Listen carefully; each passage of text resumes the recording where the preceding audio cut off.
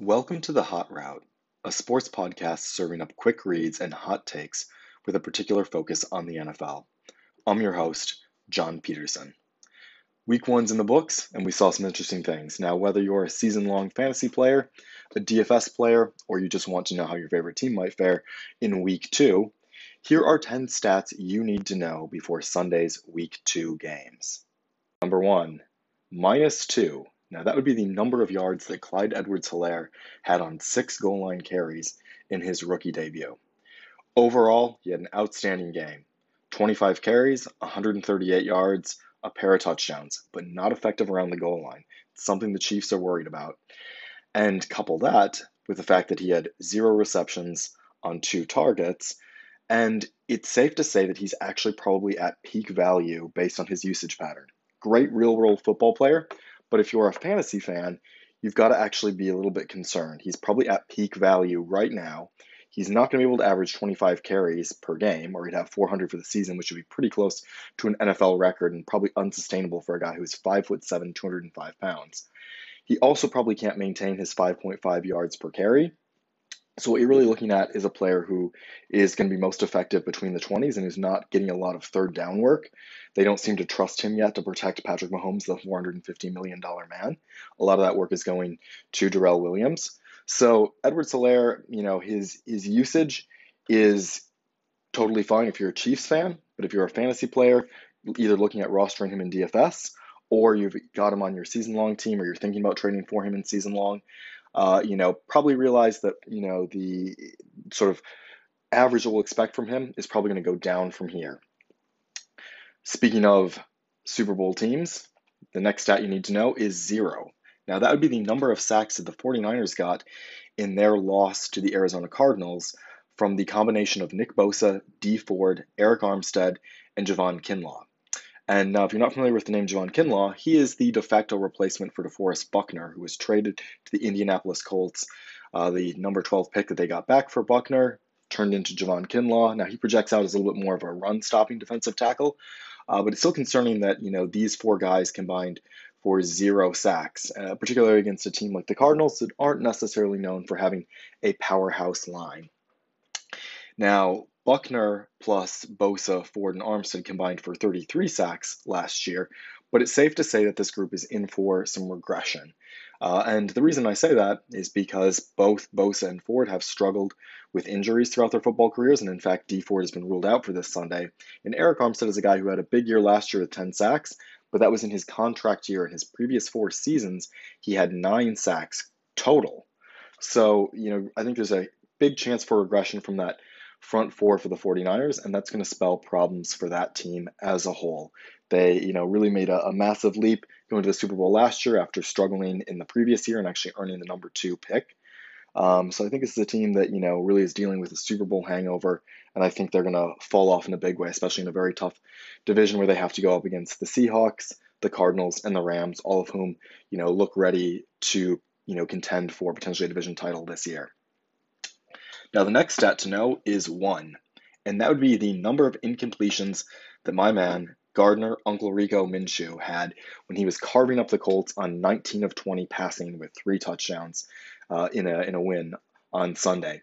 To put that in perspective, Carson Wentz, Phillip Rivers, Tom Brady, and Ryan Fitzpatrick all had more interceptions in week 1 than he had incompletions.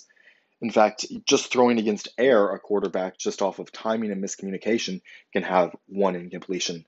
So this is definitely an impressive performance for Minshew. Now, I'm certainly not ready to declare him the next Peyton Manning, but I think it is safe to say that he did not get the memo about tanking for Trevor.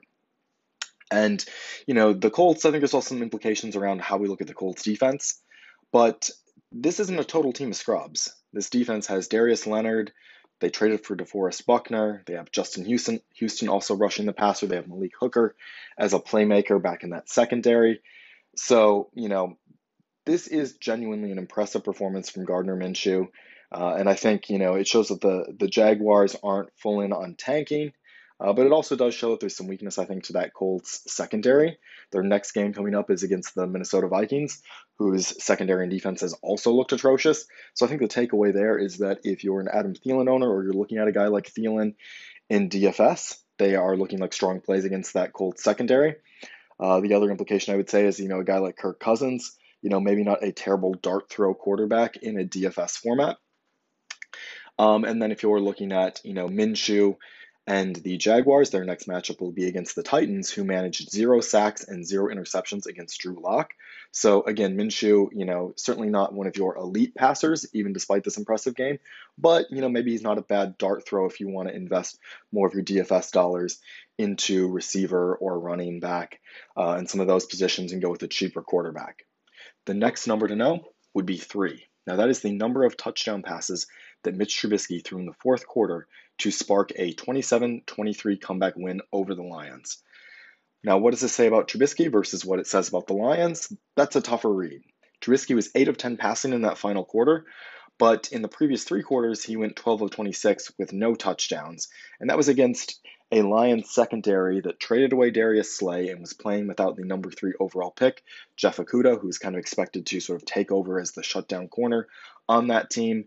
So, really, I think it just kind of shows just how inconsistent we can expect Trubisky to be, but also, it points to the struggles of the Matt Patricia era in Detroit. The Lions, in addition to giving up those 3 touchdown passes, their running back, DeAndre Swift, a rookie, dropped what would have been a game-winning touchdown pass in the second to last play of the game.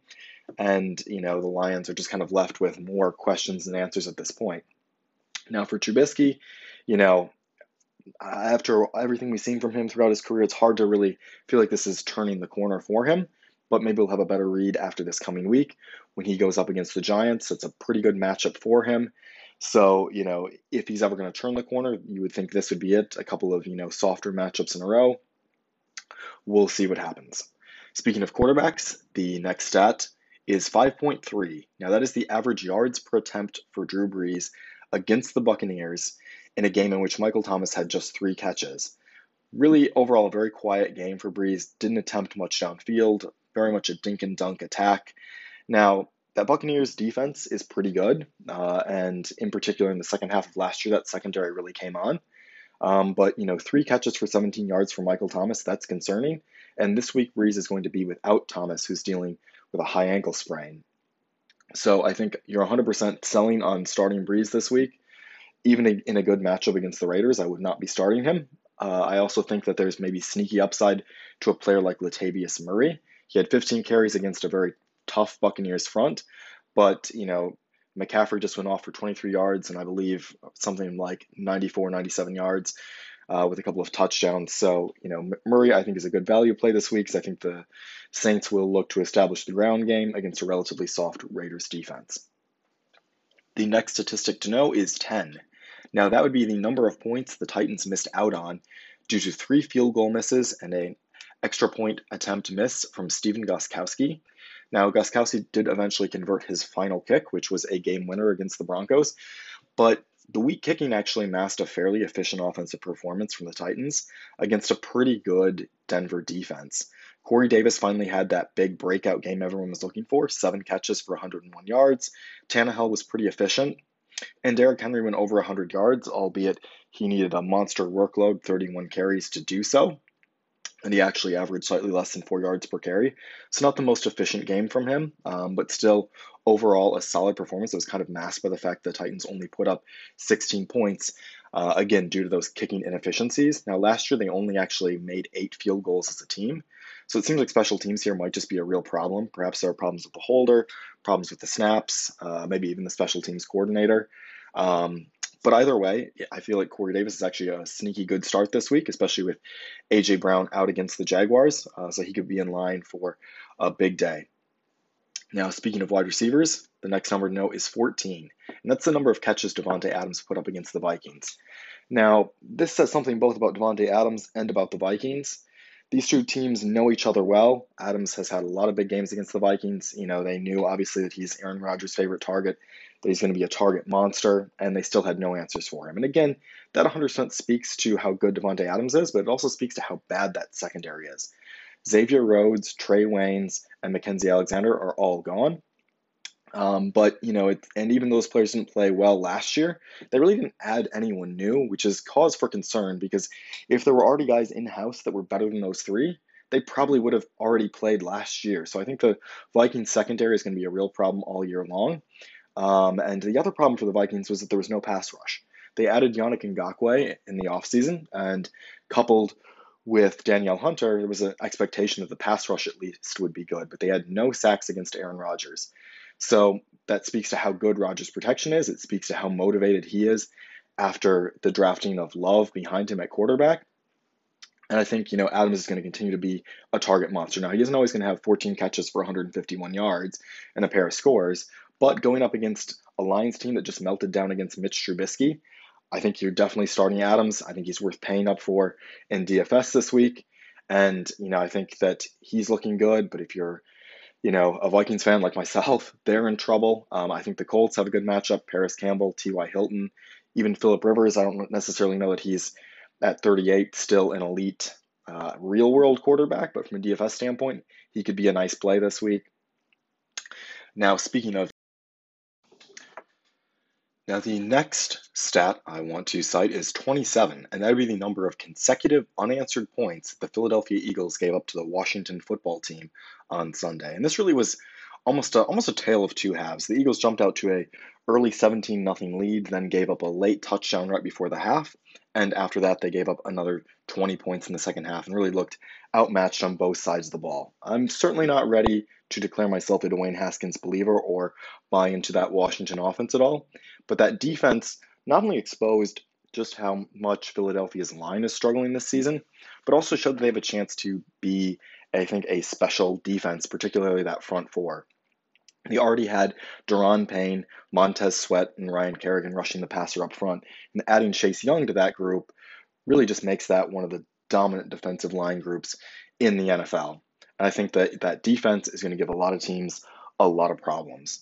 And if you're an Eagles fan, it really doesn't look like they've solved any of their problems from last year. And on top of that, they have offensive line struggles to boot now to go with their lack of receivers and their lack of offensive weapons.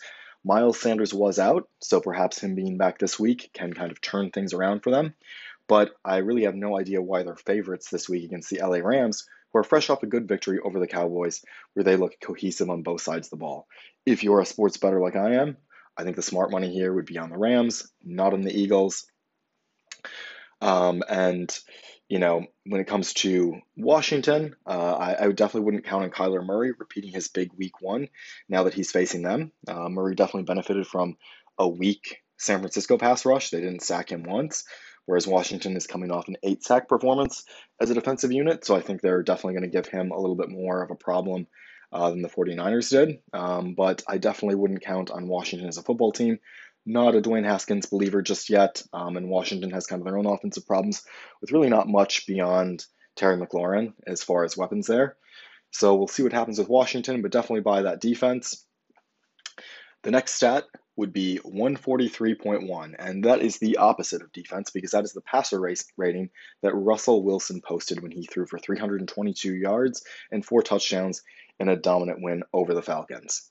That offense with DK Metcalf, Tyler Lockett, Chris Carson, and Greg Olsen definitely looks primed to break out. These are maybe the best weapons he's ever had around him. No disrespect to Doug Baldwin. But there is one concerning thing here, and that's the Falcons, which are not necessarily a team with a great pass rush, still managed 10 quarterback hits, including 6 by Takk McKinley alone. So the issue here for the Seahawks is going to be that they need to keep Wilson healthy and upright. The most important ability is availability, and that offensive line for Seattle has always been a problem. You can't have Wilson taking too many hits, but if they're able to protect him, this is a great start to the season. He could potentially be in for an MVP type of run here. So we'll see what happens there. Now, speaking of keeping quarterbacks healthy and upright, the next number I want to pull out is 240. And that is the number of carries that Cam Newton is on pace for after rushing 15 times for 95 yards and a pair of scores in a win over the Dolphins. And that's just unsustainable. There's no way that a quarterback, particularly one who's on the wrong side of 30 and has a long injury history like Cam Newton does, can sustain that number of carries over a season. It's way too many. But the issue becomes, where does New England go for offense if they aren't using Cam?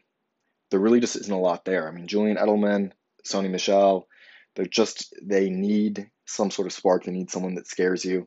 and I'm not sure that they really have anyone else to lean on beyond Cam. I would look for Cam to continue being a weapon in the red zone, but I think eventually the Patriots are simply going to have to limit the number of carries that he has to protect him. So I would look for them to reserve those carries for more goal line packages where they're trying to punch in the red zone. And I think ultimately it's going to be a pretty low scoring offense. So they're definitely going to have to lean heavily on that defense, which thankfully returns most of their players. And should be a very, very good defense. I think, they'll certainly be in it throughout the whole, kind of run for the AFC East. And I don't think either the Dolphins or the Jets are really going to make much noise this year. I think those will be a couple of doormat teams, particularly if the Dolphins choose to keep Tua Tagovailoa on the bench as a learning year behind Fitzpatrick this season. But I would definitely be selling any Patriots on offense. But buy that Patriots defense because they're going to need them to be great the rest of the way. And that is 10 facts for you to know before week 2. We'll see what happens in the games this week, and I'll be back next week with more insights and analysis.